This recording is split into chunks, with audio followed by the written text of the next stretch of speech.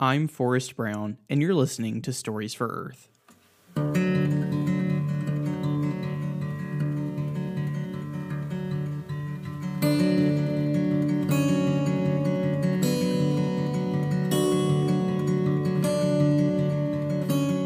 Welcome to Stories for Earth, a podcast about everything climate change and pop culture.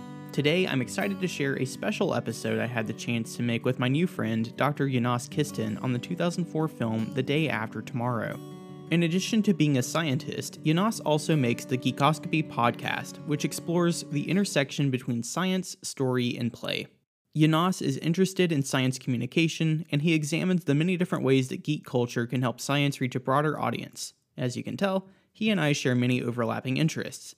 You can learn more about Geekoscopy by visiting geekoscopy.com. That's geekoscopy.com. I was actually a guest on Geekoscopy recently, where Dr. Kisten interviewed me about my experience producing this podcast, Stories for Earth. After we stopped recording, we got to talking about The Day After Tomorrow and realized this would be a good opportunity for a collaborative discussion about its climate change themes. We both loved this movie as youngsters, so it was cool getting to talk about it as adults with a joint passion for science communication. If you want to keep up with updates on Stories for Earth, be sure to follow us on Instagram and Twitter, and check out our website at storiesforearth.com. You can also find us wherever you get podcasts, so be sure to subscribe to us there. And now, here's my discussion with Dr. Jonas Kisten on The Day After Tomorrow. I hope you enjoy. Well, hey, Jonas, thank you for coming on the show. It's great to see you again. I know I was just on your show recently, but now you're on my show. Yeah, thanks for having me. It's always good to chat to you. Yeah, I'm glad you're here. So we're going to be talking about probably one of the biggest sci-fi movies, I guess, today, which is The Day After Tomorrow. Came out in 2004. But before we jump into that, I was hoping you could just introduce yourself briefly to tell our listeners who you are. All right, so I'm Dr. Jonas Kisten. I'm a postdoctoral researcher at the Nelson Mandela University here in Eastern Cape, South Africa. I mainly work on marine and estuarine animal ecophysiology, looking at how a changing environment affects animal health and how they behave in the environment. So it's kind of related a bit to climate change tangentially. Yeah. But on the other side, I'm also a content creator, and I create media around science communication and looking at how different ways in people communicate science, and also how kind of science may inspire some scientists in certain ways. So I like to say that I explore the intersection between science, story, and play on Geekoscopy. That's my brand. Cool. Oh, yeah, and you even have hats. Yeah. Is it just the one hat, or do you have them for sale or something? No, I just made some for myself. Oh, okay, cool. one day maybe. But yeah, just for now, it's exclusive to my head. Got it. Okay, cool. Maybe I should make a Stories for Earth hat. I haven't thought about that before. Yeah, just some branding. Yeah, for sure. Okay, cool. Well, glad you're here. I guess to get started, we could just kind of cover a brief synopsis of the movie. Like I said, it came out in 2004. It's been out for, 17 years. Yeah, almost 20 years. Yeah. That hurt to say. Yeah, I think this is a movie that we both watched. I don't remember how, I would have been in 4th grade. So I was like 10 years old. I don't know how old you were when it came out, but I watched it a lot growing up. It's been I've also seen it many, many times. Yeah. I mean, buying media like in South Africa is really expensive. So what like people can't afford it do is like they go to these backwater markets and buy these movies that have been like recorded in the cinema or whatever. Nice. And there's like usually like 4 or 5 of them, and there's this one that had like I think 4 disaster type of movies like Armageddon and stuff. Yeah. And The Day After Tomorrow was my favorite one on there, and I watched it over and over again. It was probably 100 times, and I really enjoyed it. Classic. Yeah. Actually, now that you mentioned that, I was saying before we started recording that I think that my parents have a copy of this somewhere, and officially, like off the record, I think that what happened is that we did get like a pirated copy like that. So I think that's what we have. I hope Yeah, hopefully like the statute of limitations is passed on. Yeah, that's all. Well, I don't do that type of stuff anymore. No, I do No. things all legal. Yeah. But yeah, when you're a kid, you don't know any better. Also, like Right. Same. in some cases, you can't even access the content to begin with unless you do Right. it. Yeah. It might even be harder to pirate stuff now. I mean, I haven't tried it in like years, but I don't even know how to do piracy anymore. Like I I'm so know. used to doing it normally. It's so convenient nowadays to just Yeah, get stuff. it is. Mm-hmm. Unless it's stuff you just can't get at all, which is always annoying. Right. But nowadays I'm too lazy to go after that stuff, so I just go without watching that stuff if I can't get a hold of it. Yeah. I just rented the movie this time. Is that what you did too? Yeah, I also first time ever rented something digitally was so weird to me. Hey, there you go. Yeah, it's kind of a weird feeling.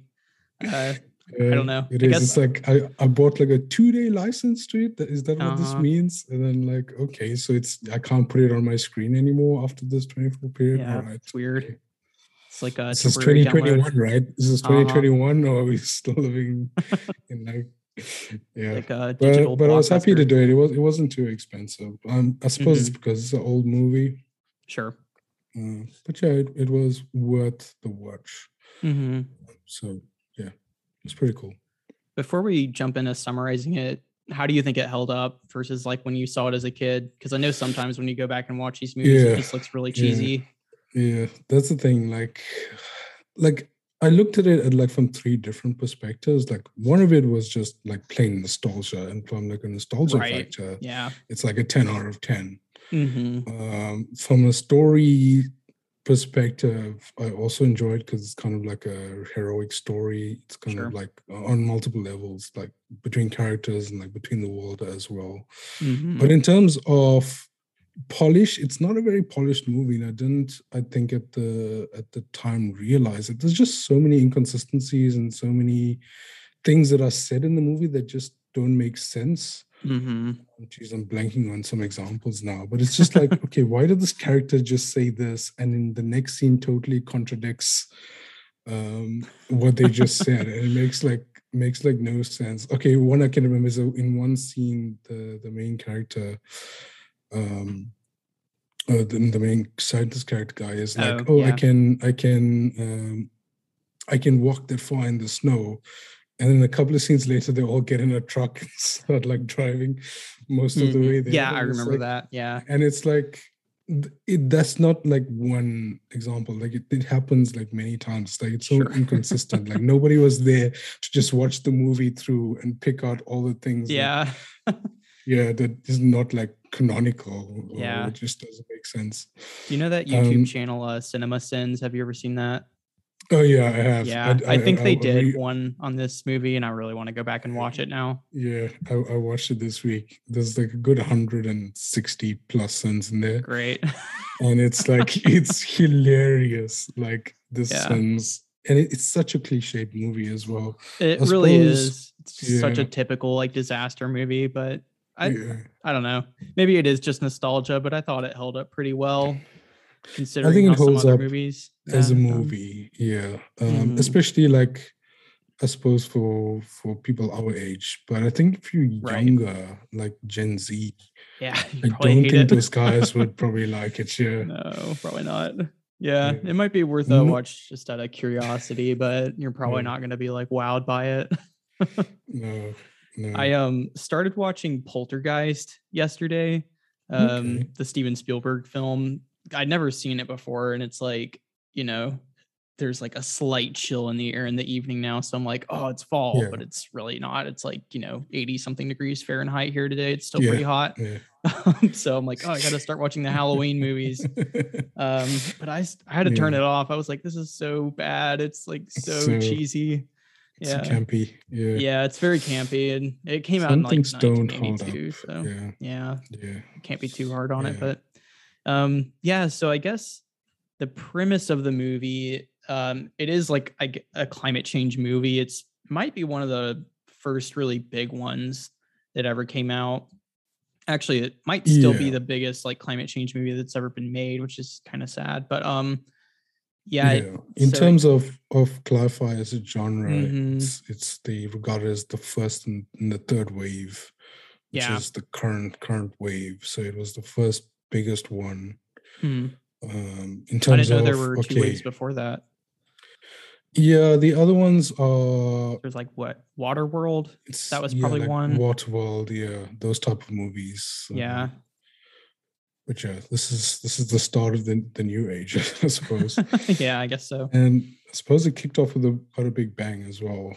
Mm-hmm. Because around this time you had things like Al Gore's movie and Right. An Inconvenient Truth, which I still have yeah, not seen, actually. I make a podcast about yeah. climate change in film, and I still haven't even seen like the most famous one. Yeah. Well, is that regarded as a film? Is a documentary? Right. I can't remember. I think I saw it once and never went back to it. Mm-hmm.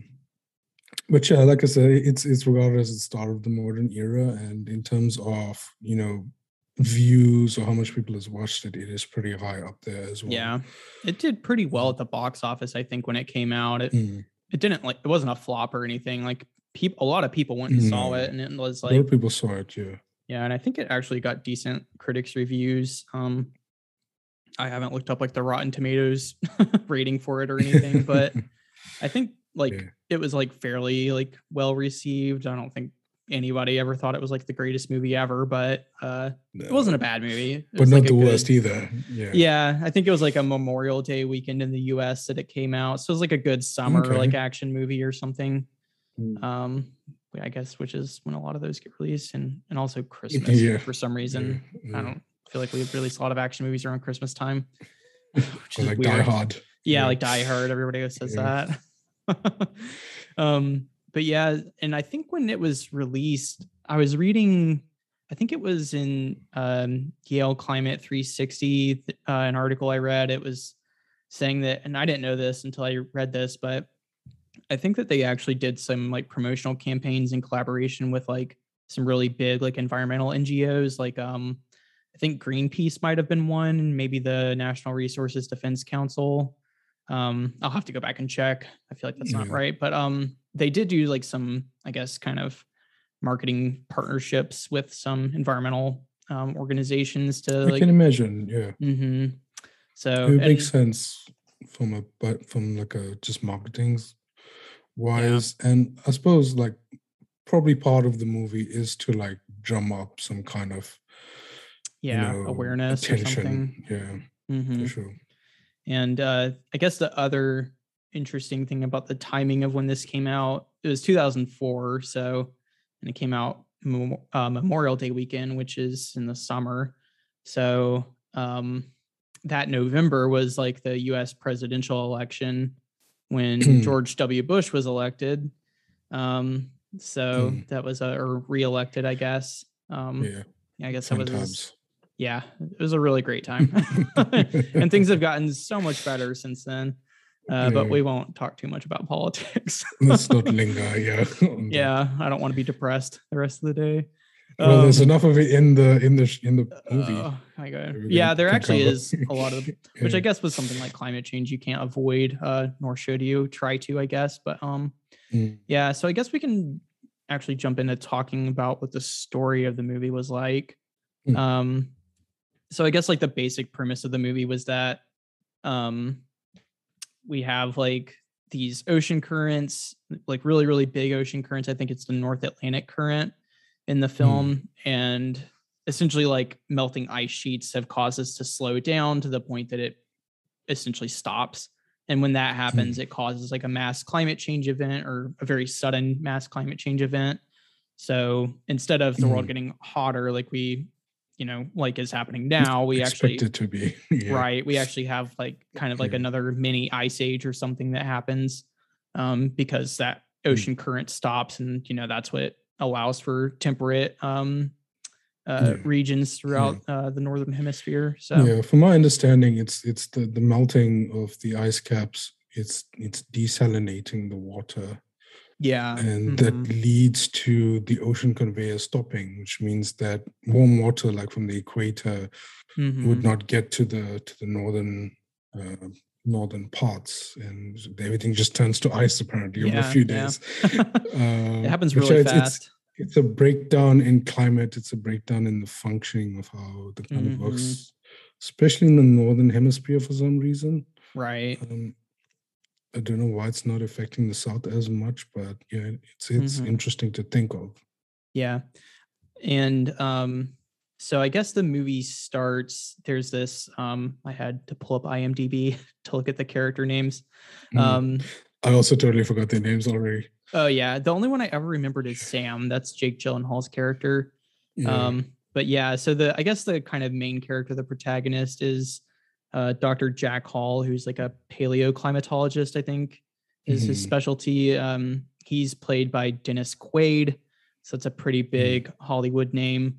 But I think he's in Antarctica at the beginning of the film, either that or the Arctic. I don't know if it actually, I'm sure it tells. No, it's the Greenland ice sheet, right? I think it's north, yeah. Yeah, I think you're right. So the Arctic. Yeah, do they say explicitly? It might have been just like a title on the screen. So it probably did. I don't remember now. I wish I'd written it down, but somewhere in the Arctic where there's a lot of ice. Yeah.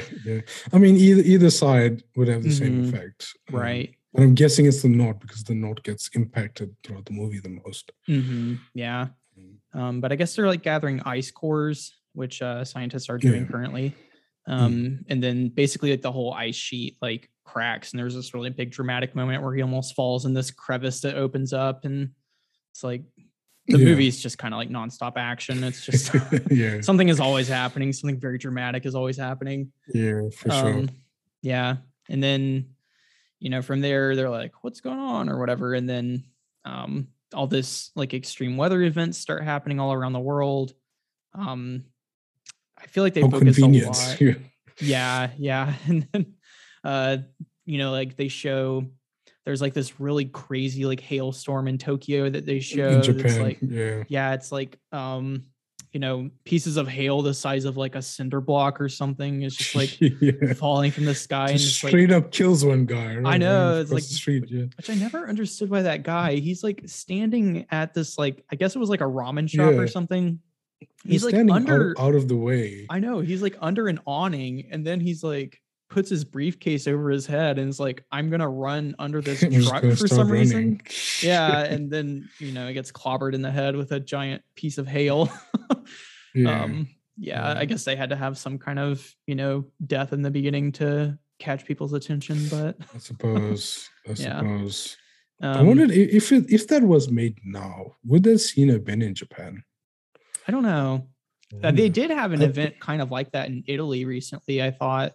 I don't think it was like as dramatic as it was in the movie, but I think it was like northern Italy. They had hail like the size of like a softball, kind of like pretty big. It's wild. Yeah. And it just like totally stopped traffic on this highway, and it was like punching in people's windshields on their cars. It was bad. Also, there's my cat. So yeah, like all kinds of crazy stuff. And then there's, eventually I guess it's at NOAA, NOAA, the National Oceanic and Atmospheric Association, I think is what it stands for. They call like an emergency meeting sort of. And, like the vice president is there and like all these important, like government people in the US, and like, what's going on? And of course, like, Dennis Quaid, Dr. Jack Hall, like walks in and he's like, I think like what we're seeing is like a mass climate change event or whatever. And everyone kind of freaks out. So it's one of those classic, like the scientists were warning you about this. Nobody listened. And now there's like the disaster. So, and I guess just the rest of the film is he's like, cause what is he like? Very formatted like Armageddon. Yeah, exactly. So, but there's like, I guess there's a scene, I can't remember if it's before or after the NOAA meeting when I don't know how you would do this, but he just like is in like the US Capitol building or like the White House or something. And he's like, the Capitol. Yeah, it would have to be the Capitol. And he's like, oh, there's the vice president. Here's a bunch of papers like explaining what's about to happen or whatever. That's after. First he starts in the Arctic, wherever. Then they're at New Delhi, India. Right. First meeting. And there's like a blizzard in New Delhi. Yeah, he meets that other professor from Scotland, I think. Is it Scotland? I think it's Their research Scotland. base is in Scotland. Yeah. And then he goes back to the US, and then he Mm-hmm. travels from where he is to like whatever center that they are using as like a base. Right. For the effects, yeah. Mm-hmm. Which I think, side note, I think that scientist from Scotland, I think that's the same actor who played Bilbo Baggins in the original Lord of the Rings series. Yes. Yeah, because I was watching it and I was like, he seems so familiar. I know. I was like, I've seen your face. And I was like, it's Bilbo. But the casting was good. It was actually a pretty good cast. Mm-hmm. Although I would have liked to see a bit of more diversity in there. Right. Yeah. I think the movie was made before there was a big push for diversity, so it seemed very whitewashed. It was super whitewashed. I just also just the whole story I felt like was pretty whitewashed, but I guess we're about to see that with what happens next in the story. Yeah. But I mean, I think that's a good point for like progression, because it's like it's noticeable, like right, yeah, how whitewashed it is, and it's like, oh, we must have progressed a bit to get this far. It's like so obvious. Yeah.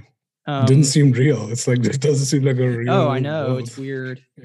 Yeah, it's so weird going back and watching movies like that, because you're like, where are the people? It's like there's only the real people. Yeah, there's only like one group of people represented in this movie. That's not just a handful of attractive people. Yeah, exactly. It's very unrealistic. But yeah, so after they have the Noah meeting, like things start to get really bad. There's like it has a bunch of like these really intense disaster scenes throughout the movie, which I guess are worth talking about. There was like, we already mentioned the one in Tokyo. There was kind of one in New Delhi when they were at I guess that was like a COP conference. It was like raining there, right? Yeah. I think it was that blizzard. Noah conference. Yeah. It was a blizzard. Wow.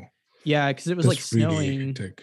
Yeah. Yeah, and they were like, it's snowing in New Delhi, which I've never been to New Delhi, but I would imagine that's uncommon. Sense. Yeah. I would expect so. Yeah. It's not like the Himalayas, it's like no, I know it's north, but not that far north. Yeah. Yeah.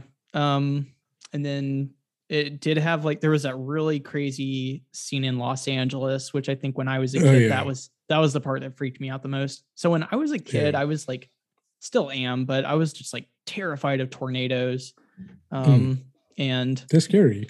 Yeah. And where I live, we have a lot of tornadoes. So I was always like terrified that we were going to get killed by a tornado or something when I was a kid. So seeing this part was not great for me sleeping well for a while. But there were like these was it like 2 or 3 like super tornadoes? Basically, they were like 3 like F5 tornadoes. 6 total, and then there were 3 big ones, and then 2 of them like joined together and became one really massive one. Yeah, it was like crazy stuff. I don't even know if that's how a tornado would work.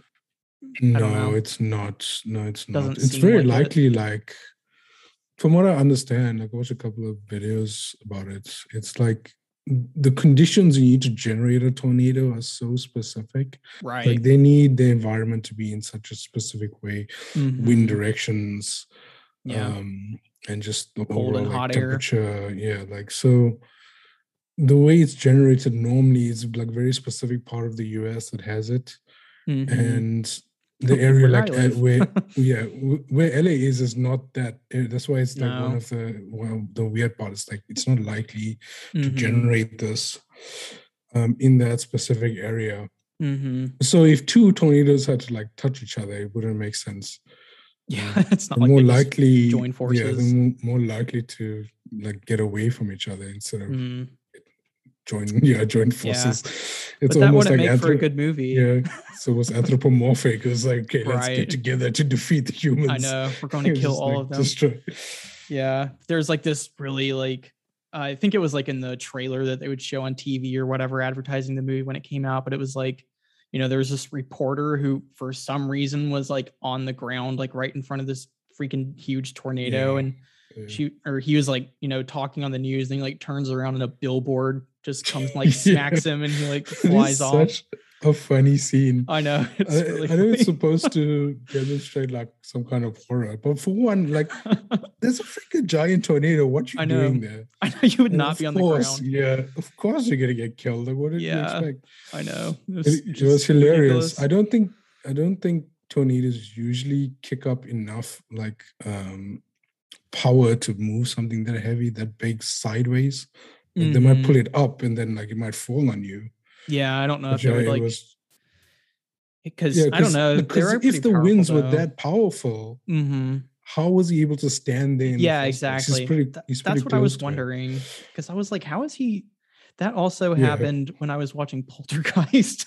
Yeah. Like there's this scene like in the beginning when I guess I don't really know what was happening. It was just like mayhem outside. It was like there was an earthquake and there was a Yeah. really, really fake looking tornado. And then there's this really fake looking tree that looks like the Whomping Willow from Harry Potter. And it's like trying to eat the kid or something. And then like the Yeah. tornado like rips the tree up. And the dad is like in the backyard trying to save the kid from this tree. The kid stuck in the tree, and he like manages to get the kid out, and then the tornado like sucks this big, huge, massive tree up, but somehow they're fine. They're fine. It doesn't get them, Yeah. and he like pulls the kid Yeah. back to the ground. So I was like, Yeah. Okay, maybe this guy's wearing like lead boots or something like that. I don't know. Yeah, it's the Weird. same thing with later in the movie, like when there's this super cold air coming through. Yes, yeah. And it's kind of like chasing people. I know. Like, how does this make any sense? It doesn't. It's just there for entertainment value, It's but dramatic effect. Yeah. And then what was it? There was another but they scene. do. Oh, sorry. Like, go ahead. I think on that point, with the tornadoes forming and like the ice chasing people and like the wolves and stuff, it's almost like the director's trying to portray that like nature made like a decision to like just destroy these humans. Yeah, it's exactly. like, okay, we're gonna do everything in our power to just reset everything right now. Yeah, you guys are going down. Yeah, that's exactly how it seemed. And yeah, I suppose like from a story, like human, like from a horror type of perspective, it's like kind of interesting, but like realistically, it's like you're just gonna have a bunch of mostly unrelated things happen slowly over time. Right. Yeah. So everything's just happening together in this condensed way, where it seems like everything is anthropomorphic and trying to get you. Yeah. And I guess that's why they had that like emergency meeting at NOAA, because they were like, what the hell is going on? Like, there's like, 3 like F5 tornadoes or 6 or however many it was, like in Los Angeles. There's like, this thing happened in Tokyo, like yada, yada, yada. And then, there was that scene. It was when actually, I guess there's like 2 heads of state who die in this movie now that I think about it. Because there was the scene in the UK where I guess the Royal Air Force or whatever was going to go evacuate the Prime Minister. I think it was the Prime Minister. It might have been the Royal Family. Yeah, the Royal Family. That's right. Yeah. So they were like going to go evacuate the Royal Family, and like they're flying their helicopters, and then the fuel tanks of the helicopters freeze. Yeah, the fuel lines freeze. And the helicopters just like crash out of the sky. And, you have that scene where the soldier or whatever like opens up the door of the helicopter and he sticks his head outside and just freezes instantly. It just freezes. Yeah. And they foreshadowed it with the mammoth in the museum. Right. Yeah, that like, was good. Oh, the mammoth got frozen instantly. Yes. Yeah, that's right. Because they were like in the Museum of Natural History, I guess, in New York. This was for anybody who hasn't seen the movie, this might be confusing sounding, but because it's like Sam, Jake Gyllenhaal's character, who's the son of the scientist that we were just talking about. He's like in the museum with his buddies from school, and they like come to this woolly mammoth exhibit, and his friend is like, oh, it was found like frozen instantly, like with food still undigested in its stomach or whatever. So all kinds of crazy stuff that happens, but there's a lot of foreshadowing at the start. For sure, like too obvious what was going to happen later. That's like always how movies like that are, though. It's like, oh, I wonder what could possibly happen next. But So But that scene is quite scary. That the helicopters just like out of the mhm. sky get frozen, and Yeah, it's it's like, pretty yeah, crazy. they don't ever say like whether the royal family gets rescued or whatever. But I like whoever was assumed that coming they to save didn't. them lost. Yeah, so maybe Yeah. it's like unspoken. Yeah. I just assumed they kind of just died, so I don't know.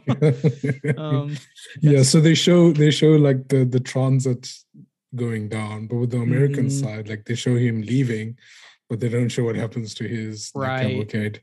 Yeah. So that was like after the NOAA meeting, and they were like, okay, like it's about to get way worse, like really fast. So we need to like, crisis mode. We need to like start evacuating people. And then there was like this really, again, dramatic scene uh, where Dr. Hall like goes up to like a map of the continental US, and he just like draws a line like pretty much like Yeah, it's just like, yeah. yep, there's a slide. Yep. He's like pretty much everybody south of this line can be rescued. The Yeah, whole north half of yeah, this, which is probably like, half or more than half of the entire United States yeah. population, is like It's these like, people are a yeah, lost cause. And like you yeah. basically just need to focus on saving who you can. At this And point, like Canada's probably already dead. I Like they know, don't even yeah. mention it. I It's know like, they just never even talk about Canada, which I thought was yeah. it was so sad because they have all these scenes showing the UK and stuff, which is like probably more on like similar to Canada in terms of like latitude than the United States is, but they never even talk about Canada once, and here Don't they are mention like our Canada. northern neighbor, and just like Yeah. okay, well screw Canada, I guess. Canada must have gone down in like one day, like 1 hour. Like it Mhm. must have just been wiped off the map. Yeah. Like, oh, we don't need to mention it anymore. There's no more Canada. Right. Or, to a lot of Americans, we're probably just like, oh, I thought Canada was just already like that because it's so cold. Yeah.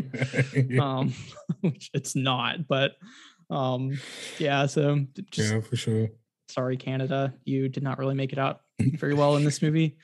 So yeah, No. then they start like evacuating people, like pretty much all the people south of that line, which I was watching this and I was like, man, this is just like this would never happen, especially after seeing like the government response to the pandemic and stuff. I was like, these people would just let them die, but that's like me being cynical, I guess. But so they start like evacuating people to Mexico and I guess like South Texas or something. Yeah, Yeah, to Texas, some parts of Florida. right. Yeah, Just as and far south as Mexico. they can go.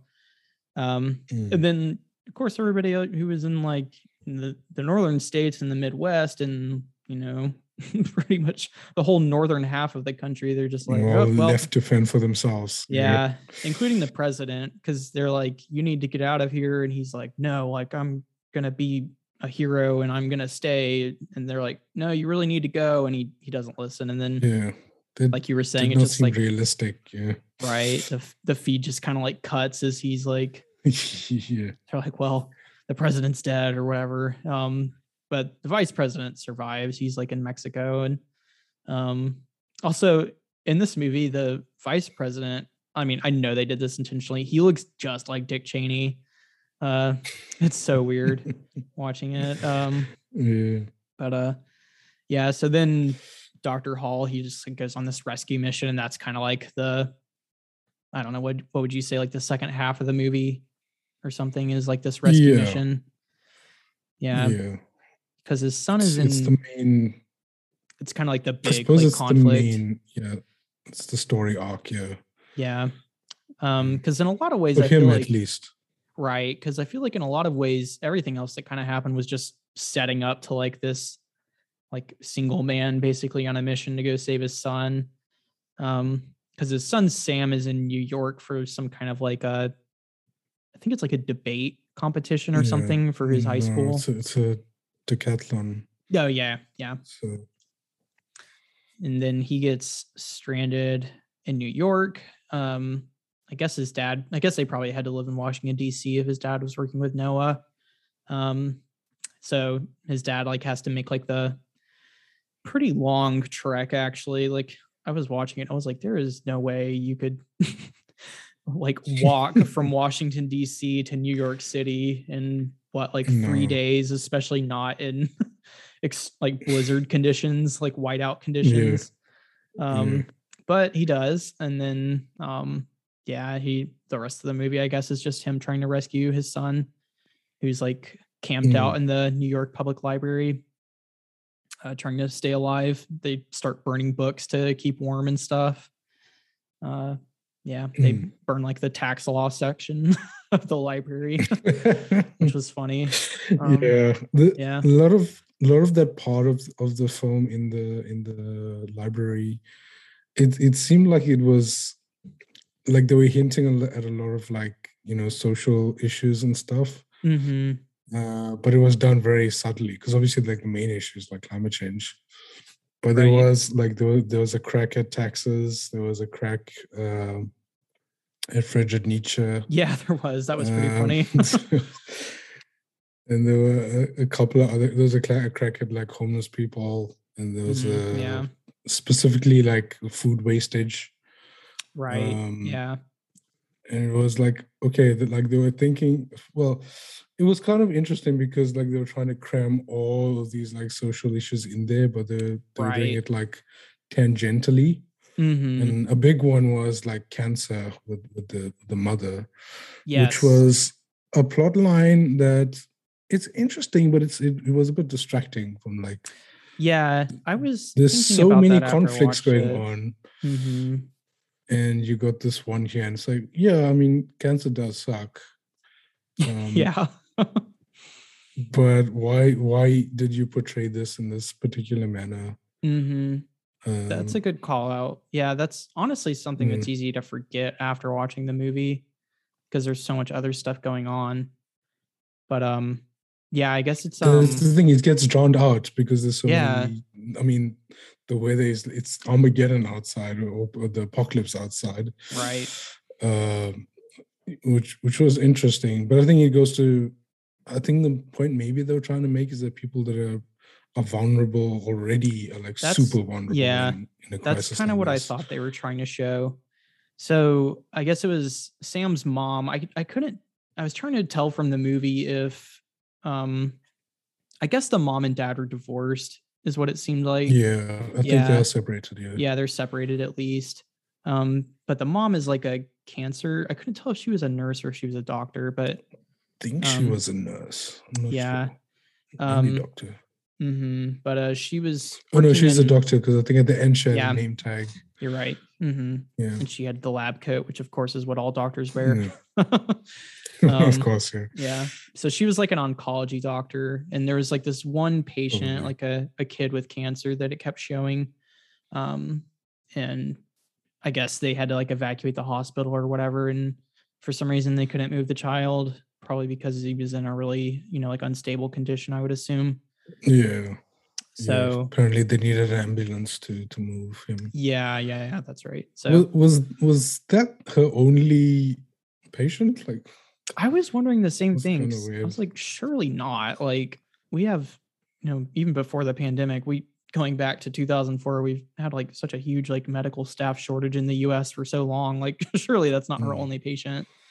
But yeah, I don't know. At least they were, it was like I guess kind of like a special quote unquote patient who I guess needed extra care or something. But yeah, they also, on that note of like, I guess trying to show like the people who are already vulnerable will be, you know, like the hardest hit, or even more, you know, like in danger when we start seeing more severe effects of climate change. There also was the guy experiencing homelessness in New York who was in the library with Sam and his friends. I thought that was, I don't know, it was kind of interesting the way that they did that. And I was honestly kind of surprised that he made it into the movie.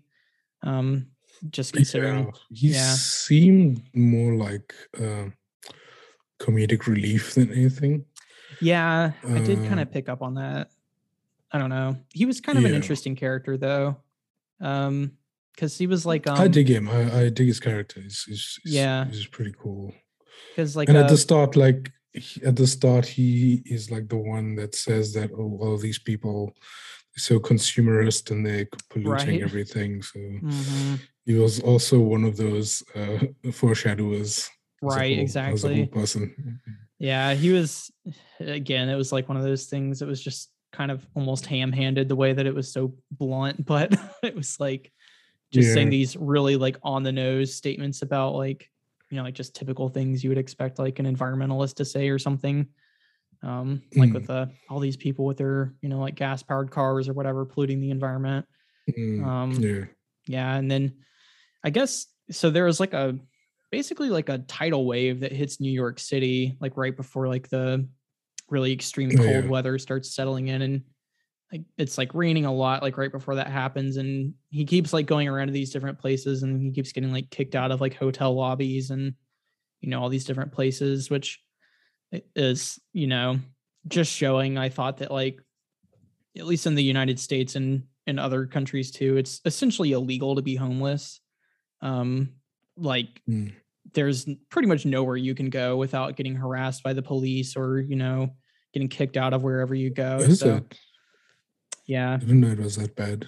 Oh, Don't they have it's like really, really shelters and bad. stuff? Yeah, but they're like severely like They underfunded, just and fold up.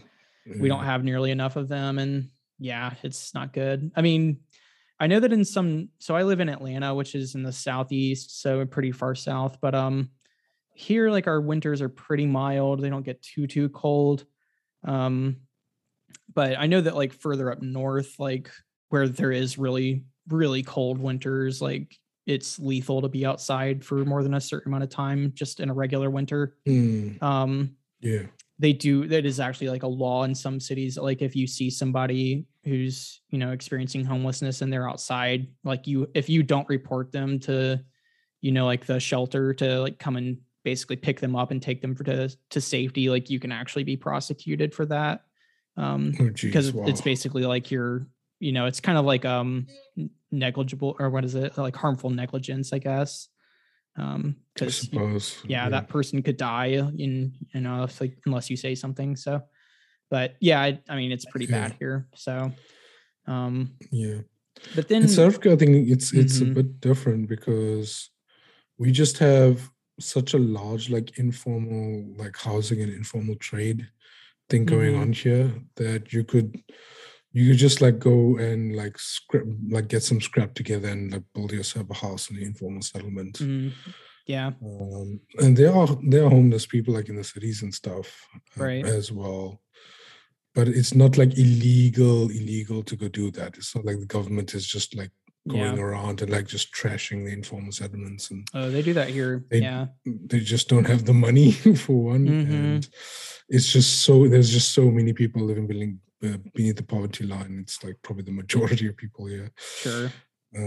Whereas I think with you guys, the majority probably live above the poverty line, right? I Yeah, would I forgot. expect. I forgot exactly what the poverty rate is in the U.S. It is maybe higher than you would expect. I feel like that kind of gets Yeah, underreported a lot, how much poverty there is here. But actually, is um, yeah. yeah, but no, we have I mean, there's like a huge housing crisis here. Like we don't have enough housing for one thing, and then we don't have enough affordable housing for another thing. It's very expensive. Affordable, yeah. So Mm. especially like in the bigger cities and on the West Coast, there's huge numbers of people who are houseless, and um, we like I used to live in Nashville, Tennessee, which is just a little bit north of where I live now, and we would have like a huge number of homeless people there, and they would do like you were saying in South Africa, where they'll basically get tents or pick up scraps or something and build a settlement. And we called them tent cities because they would get like camping tents from like the army discount Mm. store or something. Um, and you would have like these basically kind of like well, they almost looked like villages, but it was just people living in tents, and they would Mm. essentially just form their own communities, which is not hurting anybody. Mm. Like it's the least you can do to just leave them alone. And they'd go places that are like in the woods or something, and like you can't even really see them unless it's like winter and the leaves are off the trees or something. But like there's a whole documentary about this called Tent City that came out like a few years ago, and basically like the city would be like, hey, you guys have like this many days to clear out of here, or we're basically going to send the police in to just, clear you guys out. It's horrible. Wow. It's really sad. And this actually happened very recently in Los Angeles. This is a huge point of contention in Los Angeles right now. There were a lot of people. I'm not going to mention too many specifics because I'll get the story wrong and I don't want to do that. But basically there were a lot of, people experiencing homelessness who had set up a community kind of like this in a city park. And a lot of people, like residents, were like, I mean, we don't have enough like shelters. We don't have, like enough government housing or affordable housing period for these people to have a place to stay. So like, I mean, I don't care if they stay in the park. It's the least we could do is just let them do that. And the city was like, nope, send in the cops basically. And they just like cleared it all out. So it was like, there were like these huge protests over it. I don't know if you'd call it like a riot level of civil unrest, but it was, a lot of people were very, very mad about that, understandably. Can imagine, Mm-hmm.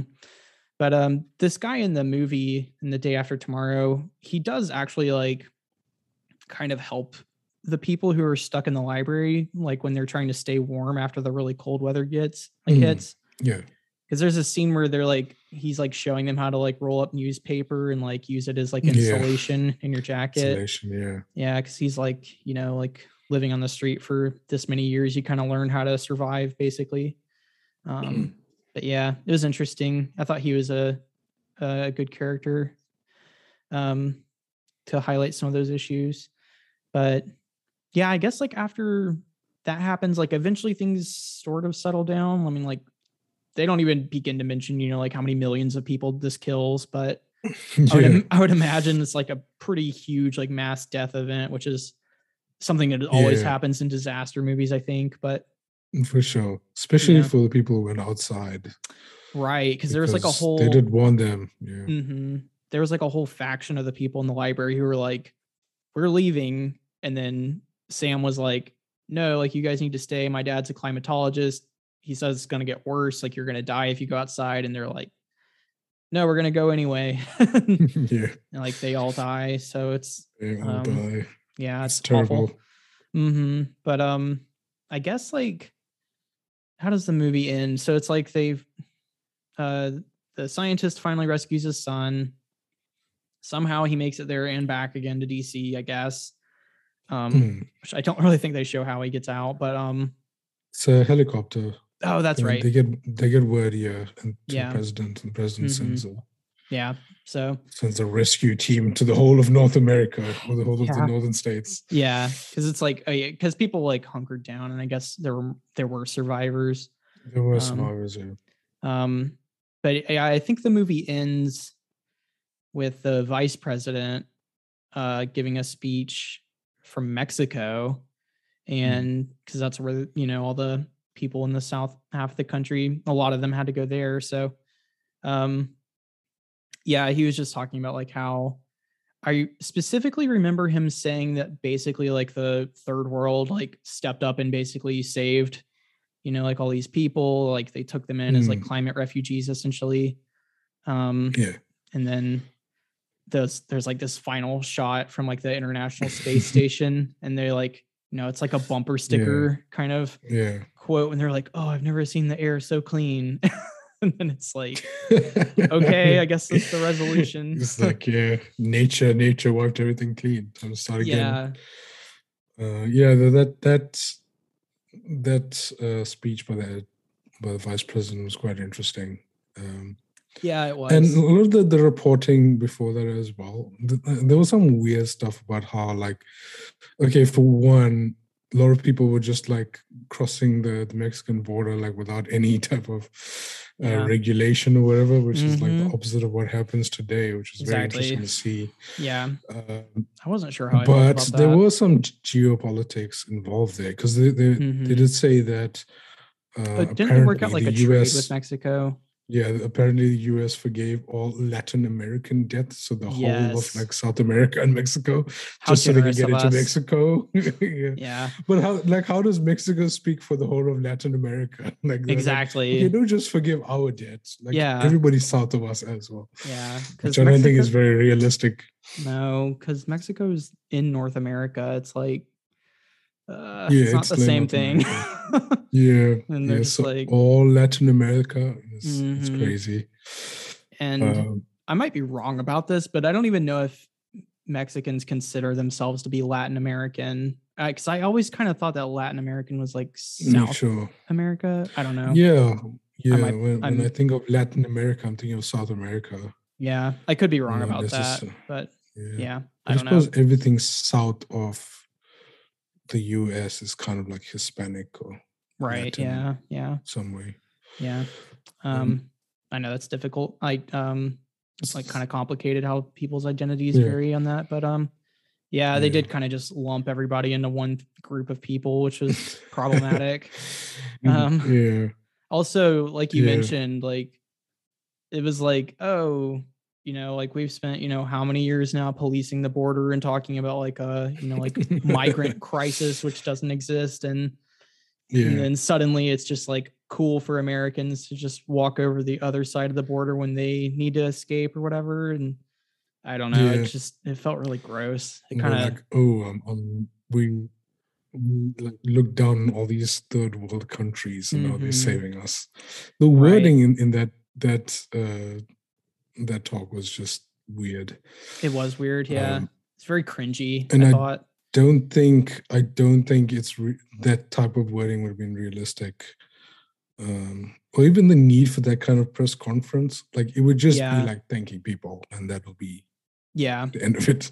Right. You wouldn't get too much Exactly. into the minutia. Yeah. Yep.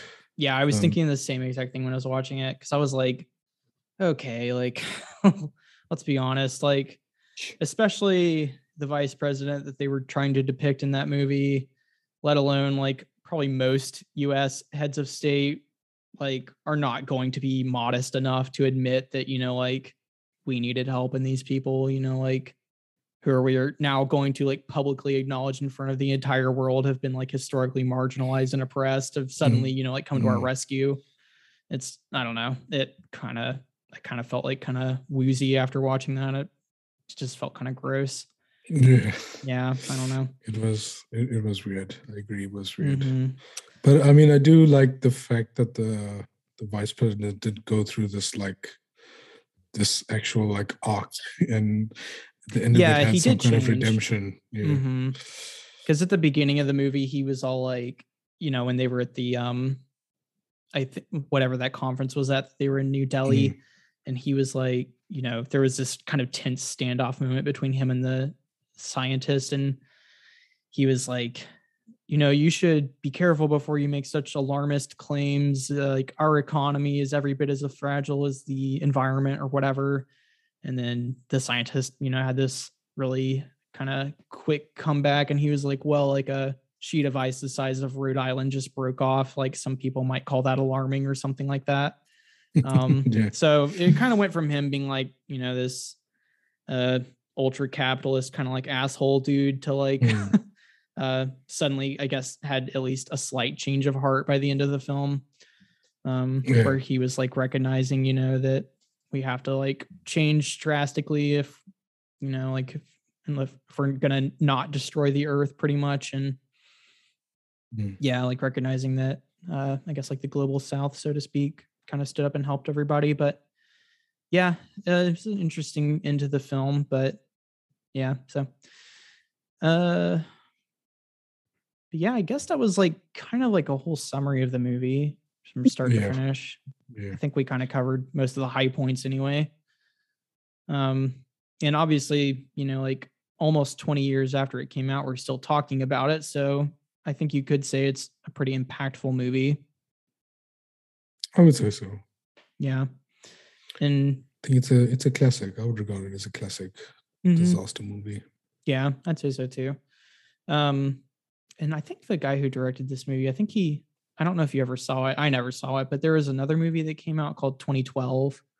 And 2012, yeah. Yeah, back when. I've seen it, but I don't remember Okay, it was anything about another it. Yeah. like big disaster movie. I guess that's kind of his Yeah. thing, but Yeah. yeah, because back in 2012, everybody was like, "Oh, the world's gonna end," which Yeah. of course it didn't. But Yeah. yeah, but Now there's memes about like the Mayan guy who's like dyslexic and he actually meant 2021. yeah, exactly. That's probably more accurate. It feels more like that anyway. It feels more. Yeah, totally.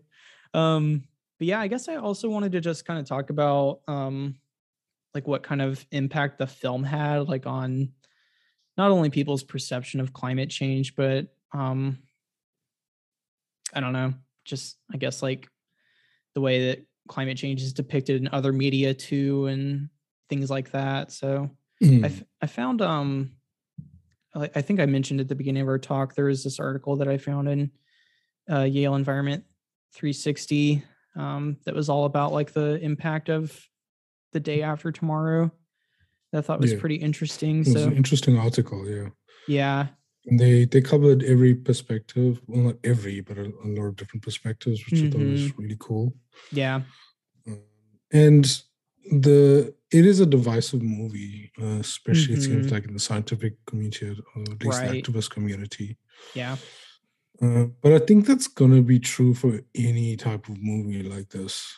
Anything that has, some kind of science element to it that but is inherently like a form of entertainment.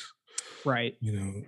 It's like the people are making this movie to turn a profit. Mm-hmm. There is obviously, it's based on the pressures for social change. Mm-hmm. But if that were totally the case, then you make a documentary, right, which is not going to be seen by mass of people. That's why you have to make it entertaining and worth being able to push in the box office so a lot of people see it. Yeah, totally. So it's this interesting dichotomy, but there's always going to be people on the extremes that will complain about certain things. Yeah. And I think in that article, it was pretty interesting actually, because this makes sense, but it was saying like, I forgot what magnitude it was, but it was like the number of tickets that the day after tomorrow sold was like 10 times more or whatever than the number of tickets sold for An Inconvenient Truth, which came out around the same time. And there was another documentary that he mentioned too, but I forget the name of it. So it was like, just if you're talking about like sheer impressions, like number of people who were exposed to it, it's like doesn't even come close when you're comparing, like a documentary and then a fictional movie like The Day After Tomorrow. But of course, like there's different reasons for making both of those films. I think they're both valuable, but yeah, it's just interesting if you're going for like introducing just like a ton of people to the subject at one time. It seems like something like this is a really way to do it, a really good way to do it. And I think the main science consultant that they had for the movie, I've got his name. Let me see. What was it?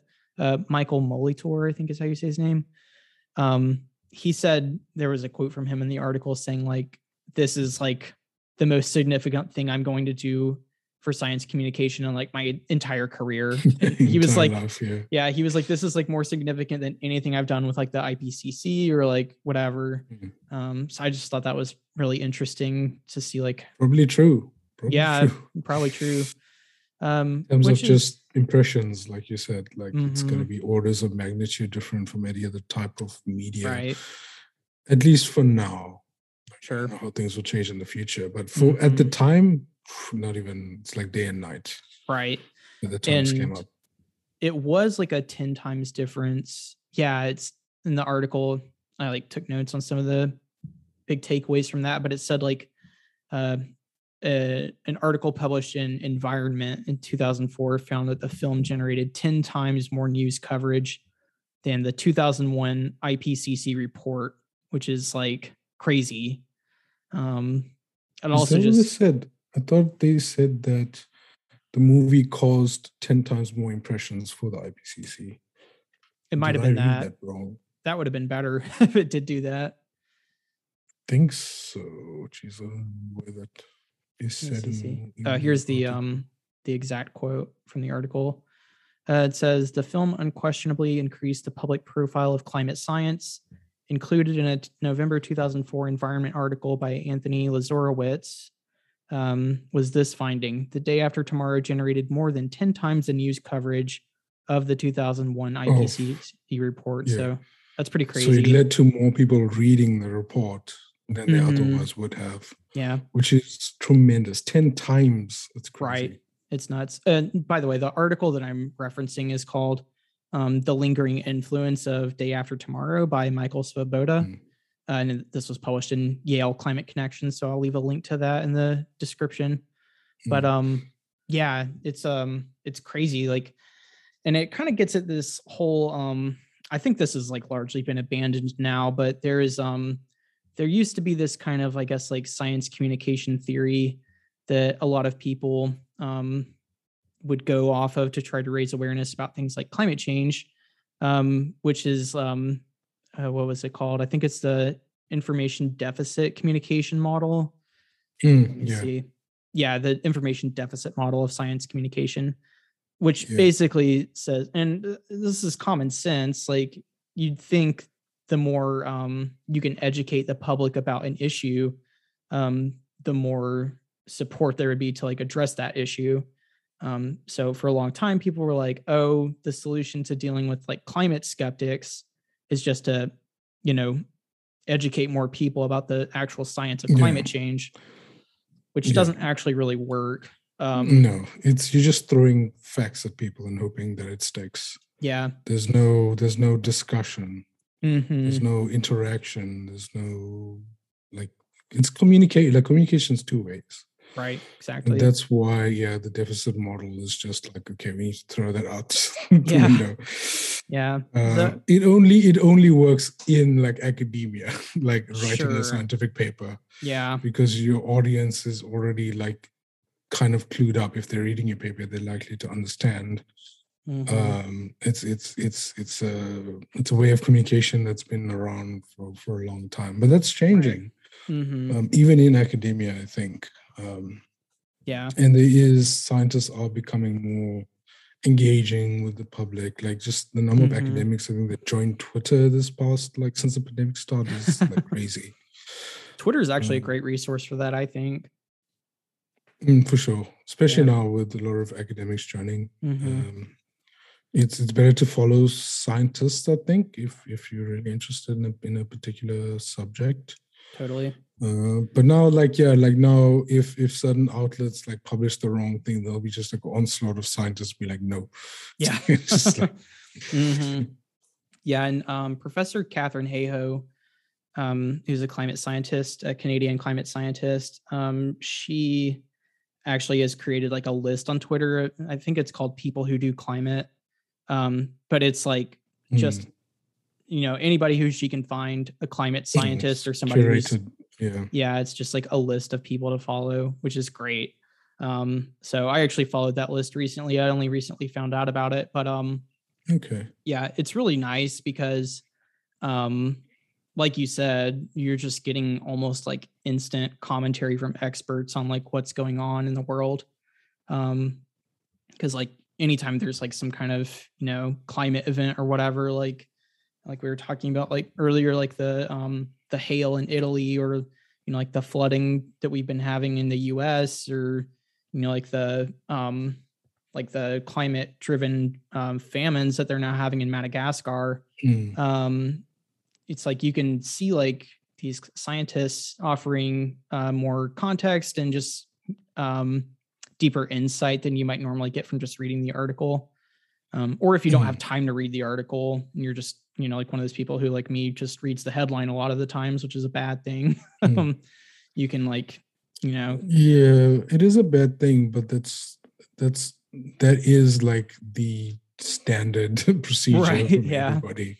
You only reading into a lot of things because you're like interested in the subject and you create content for it. But the day-to-day person, that's the standard thing to do. Read the title. Yeah. And if they are then interested, then they will click on it and read it through. But attention is difficult to grab, especially these days. And Mm-hmm. people are busy with their lives. They got to put food on the table. They got to look after their family. They got to have Right. jobs to go Mm-hmm. through. So I try not to blame people for not Oh yeah. being aware or not looking at Mm-hmm. certain things, but it's kind of our job as experts or content creators to try and convince them that there's certain things that they need to pay attention to, at least keep in the back Mm-hmm. of their mind. Yeah. And I think that's why storytelling can be so helpful here. Mm. Because it was just like we were saying, like, that movie generated so much more awareness about an issue like climate change than just like academic reports, did over, Yeah. like however many years. It's just crazy how much of an impact it could have. Yeah, for sure. Because at the core of, well, I mean, the core is the climate change, but in terms of the personal story, it's a family story. It's about a Yeah. son and his father. Yep. It's also a story about kind of like the burgeoning beginnings of love. Yeah, between, totally. Yeah, there's the like son and the the girl, love and the girl connection gets there. sick, and he has to go on this journey to try and cure her. And Yeah. there's a lot of personal Mm-hmm. aspects and interpersonal relationships and moments Yep.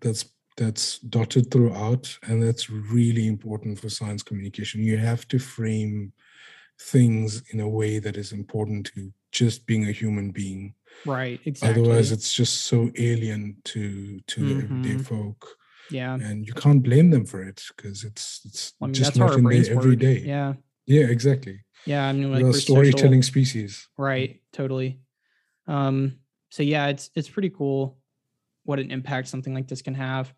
I do kind of want to dig into more of the impact, like what specific kind of impact it had, because I thought it was pretty interesting. This study that was referenced in this article we're talking about, just seeing like the different ways that some people responded to it.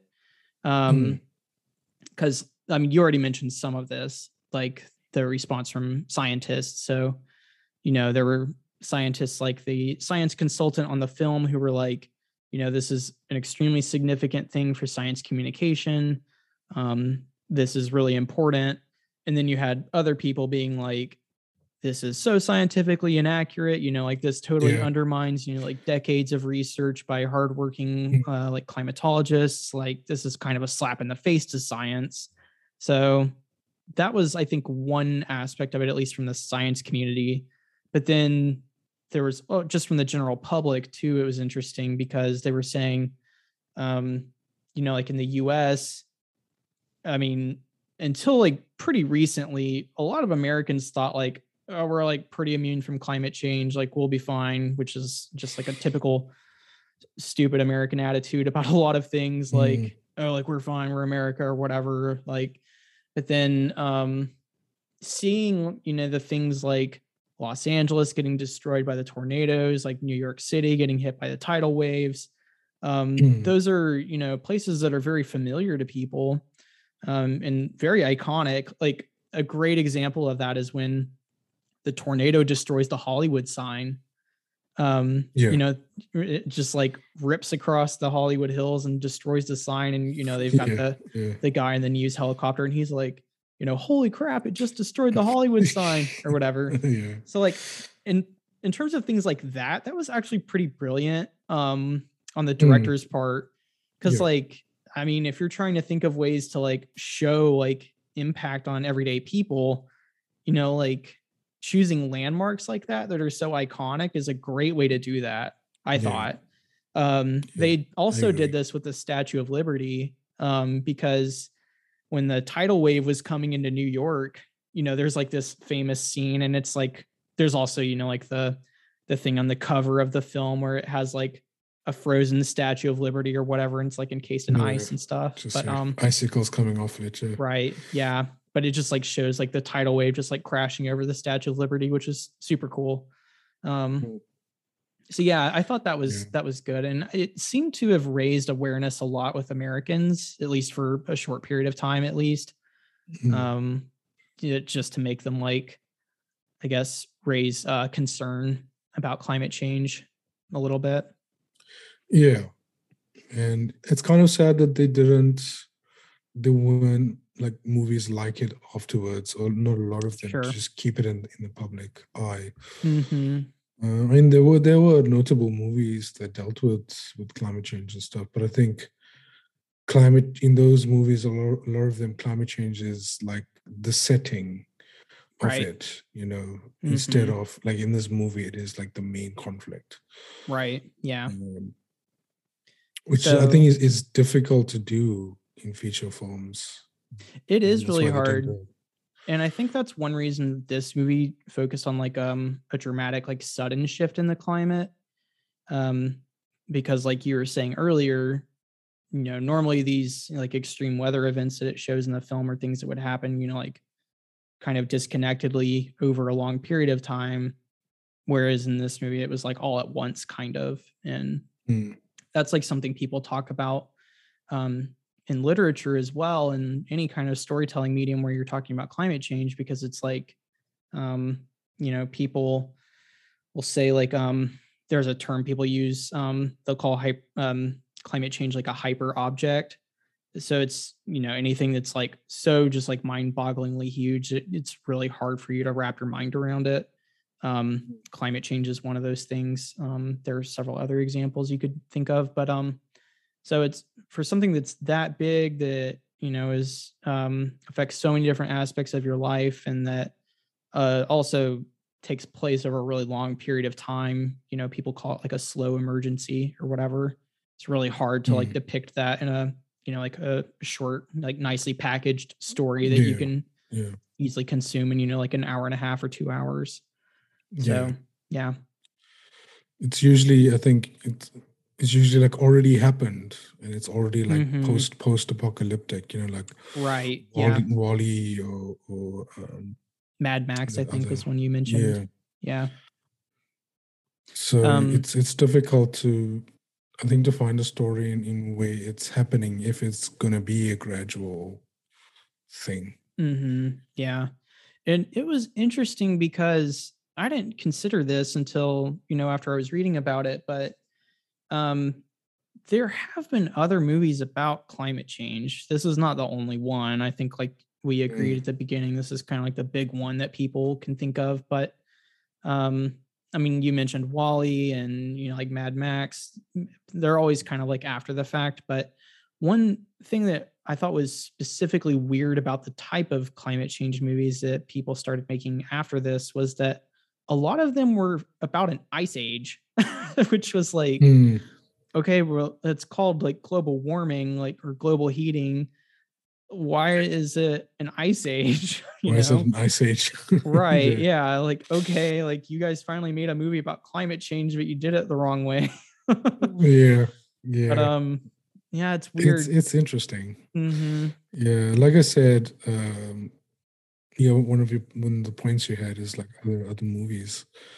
And for me, always Mad Max seemed like the most realistic, Yeah. in Mm-hmm. terms of how the world will be set. And like for sure, like those type of scenarios would probably be like in Australia, which is already dry. So getting even drier would be Right. worse. Or like the Or, American or in West. or in parts of Africa.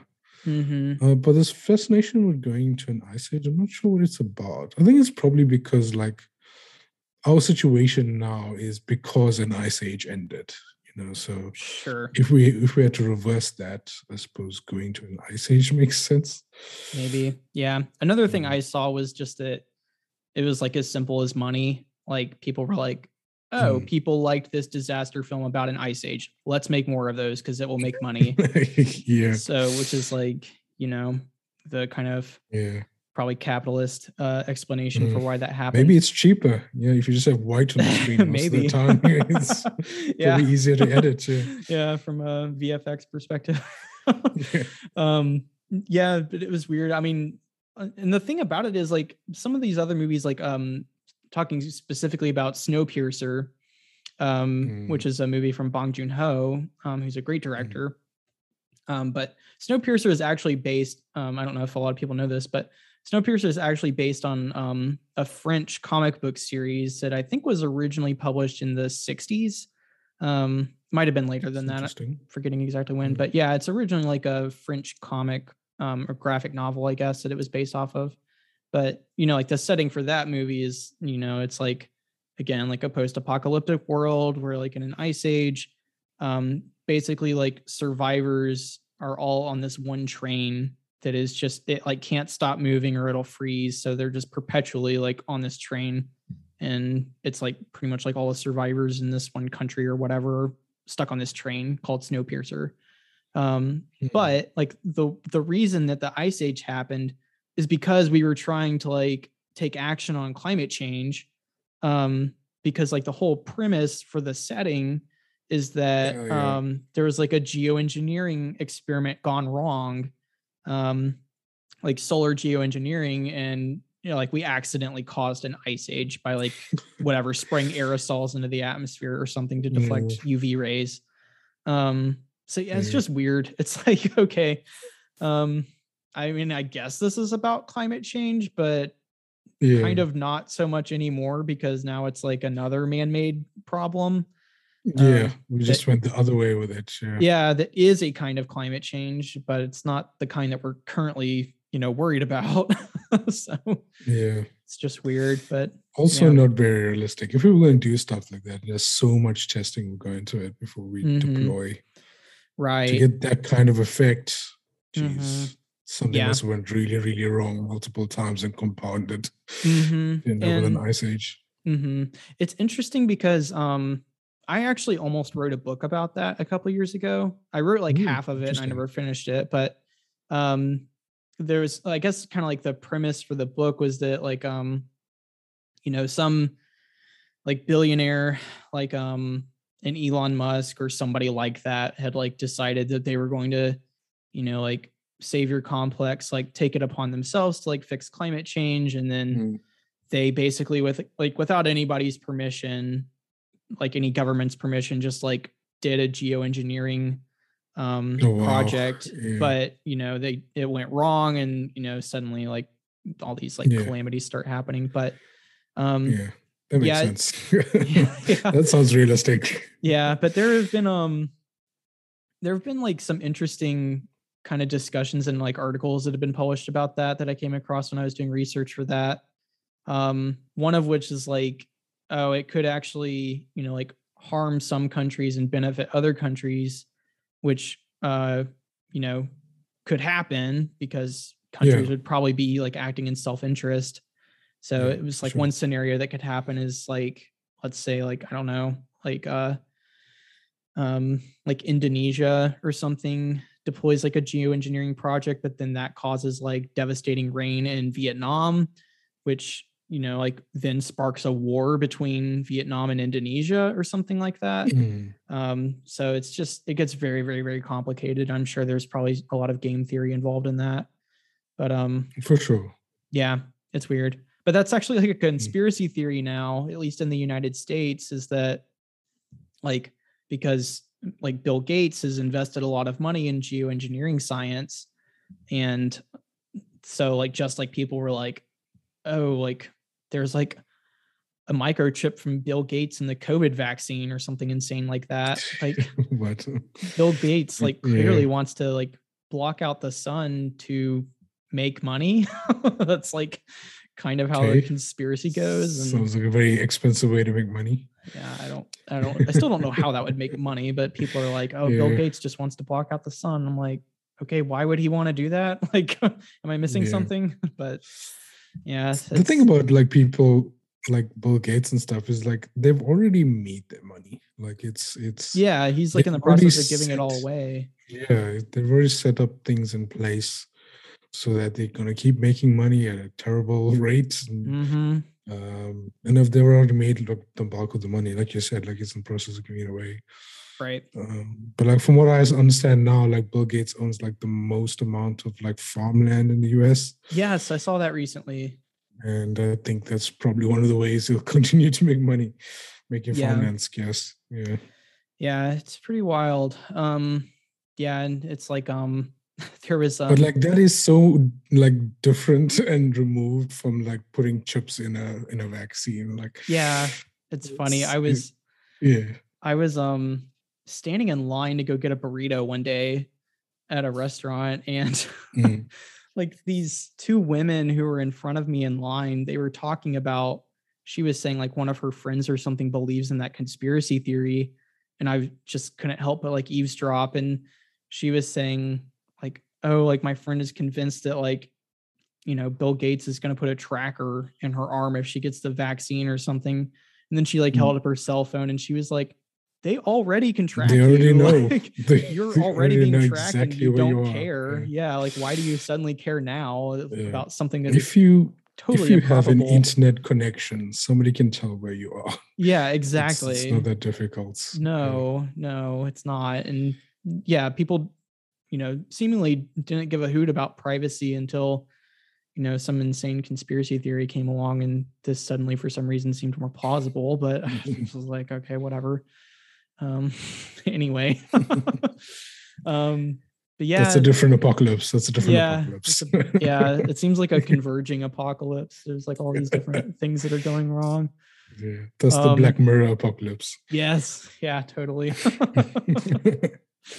I guess we already mentioned some other films that people might want to check out if they like this one.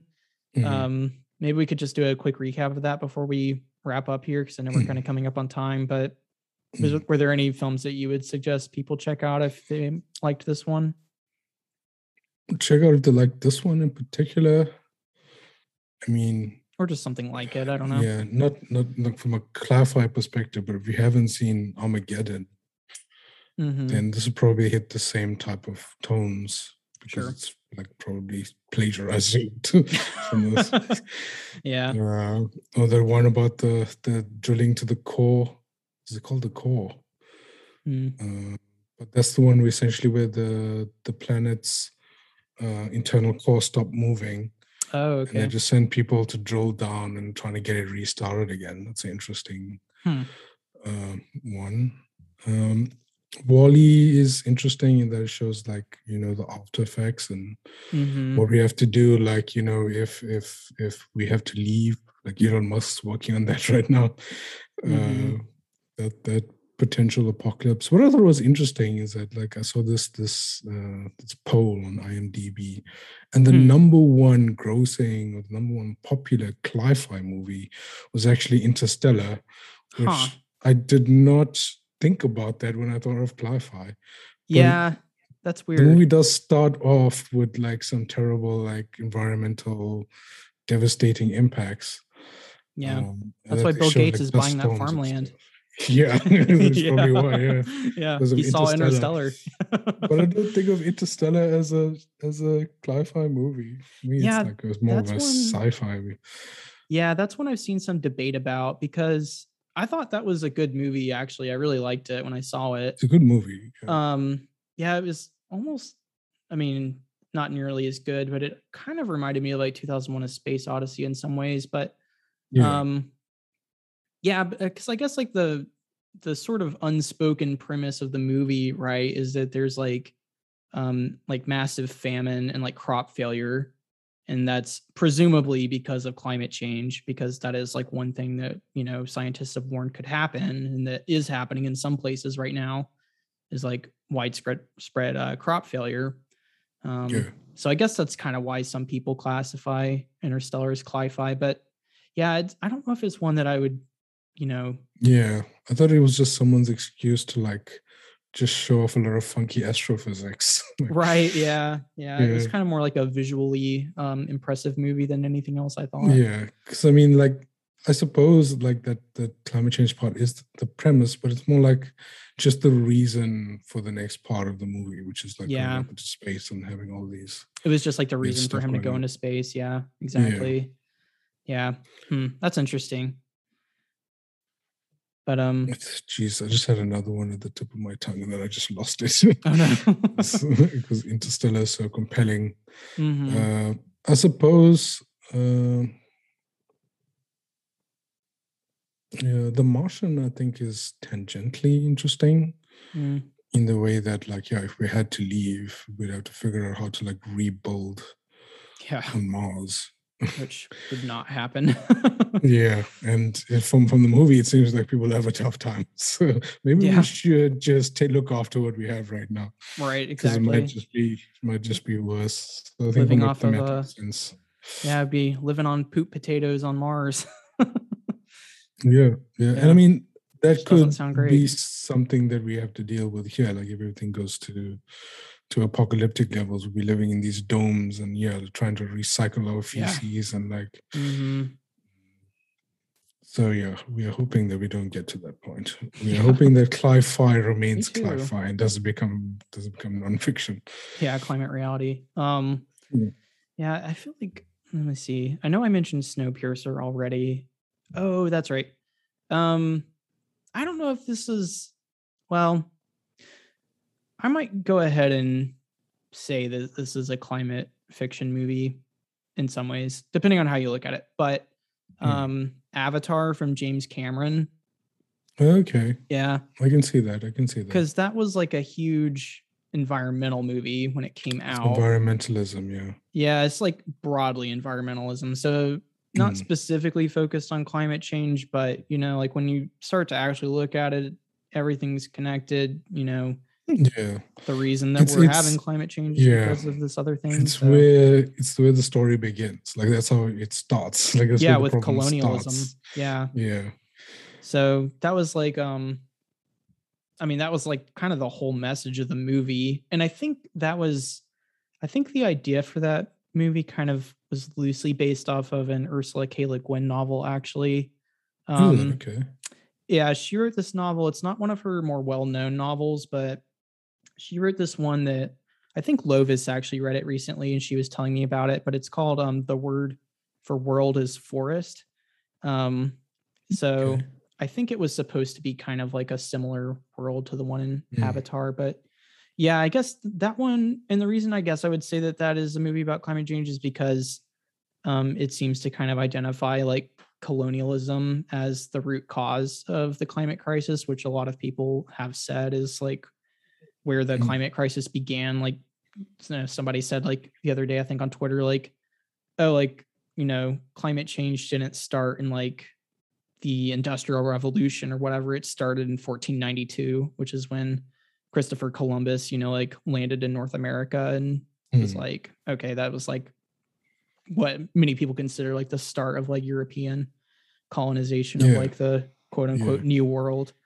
And it's kind of interesting in that way because it does show like the just like totally like unrestrained destruction and like exploitation of this kind of I don't know.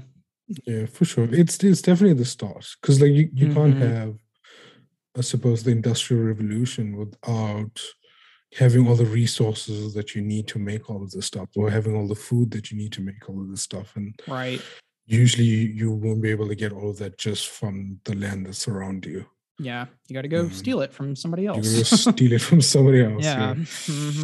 Yeah. So so I guess in that way it's kind of, I guess I would say it's kind of like loosely considered climb-fi, but I wouldn't put it in the like if we were going to call it like hard cli-fi. It's definitely eco-fiction. Yeah, for sure, eco-fiction. Which is the overarching genre. Sure. Yeah. But definitely, and then there's like Waterworld as well. Yeah, like you were saying, kind of like what was that, like the second wave of eco-fiction or cli-fi, like you were saying. So those type of movies, I need to go back and watch that. I feel like I'll probably think it's super cheesy, but I can't remember much of it. Like I can remember a couple of scenes from it. Kevin Costner. Yeah, I was about to say Kevin Costner. Yeah. One to watch, another one to watch. I feel like my 2 read and 2 watch list has gotten huge. Maybe we should come back again and discuss Waterworld. Oh yeah, for sure. Oh, that would be fun. Cool. Well, that's probably a good place to leave it then. I feel like we could go on for a little bit longer about this, but anything you want to say in closing just about the movie or anything? Like where, for instance, people could find Geekoscopy too. If you haven't seen it, it's definitely worth a try. I can imagine that newer generations might not enjoy it. But if you're a millennial and you didn't see it, I'll definitely go. I would suggest that you go and see it and see how kind of activism has changed Mm-hmm. And also like the way movies are made changed. Yeah, Like totally. one of the off thoughts that I had is that if that movie was made now, it would be so different, just in terms Mm-hmm. of like geopolitics. Like I don't think like Japan would be Oh, there. I think yeah. China would be there instead. Yeah, Russia would totally. definitely be mentioned, but it wasn't mentioned yet at all. Yeah, that was weird. I don't think Africa was mentioned or at any point. It No. would be now, Mm-hmm. especially because some Hollywood movies are made in South Africa or parts of it. Right. So I was just, it would be interesting to see if we had to remake that now with the way the industry is, how it would change. Would we also have these like drastic effects? Right. Or would we dumb it down a bit just because we have more integration now with scientists and entertainment than we had before? Right. And you would be like risking, like the director probably or producers would be risking themselves if they made such a fictional, totally. over the top movie, and get blown out on social media by all activists and scientists. Sure. So I think just a study of the history of how we're trying to communicate science, I think it's worth a watch. Sure. From the point of, okay, these are the mistakes you don't make. Yeah. And yeah, these are what you try and focus on, the human connection, the human story, because that's what drives the movie, I think. Totally. Yeah. So if you enjoyed everything I had to say, don't think it was total nonsense, then you could join me over at geekoscopy.com or any social media /geekoscopy. You'll probably find me there. I run a podcast where I interview a lot of content creators, experts, scientists, just talking about how we can fuse science, story, and play together to communicate science and make a change. Yeah. Cool. That's about my story. Nice. And thanks for having me. It's been a fun chat. No, thanks for coming on the show. I had a lot of fun talking about this, so I'm glad you did. But yeah, if you enjoyed listening to Stories for Earth, if you are a Stories for Earth fan, then you would definitely love what Giannis is doing with Geekoscopy, because I feel like it's a lot of crossover with what we're doing. Sure. So yeah, and he does a lot of cool stuff. So definitely check out his podcast.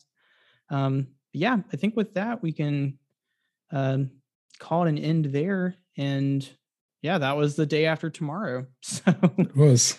Yeah, thanks for coming on the show, Giannis. I really appreciated you doing this. It was great talking to you. Yeah. Sure.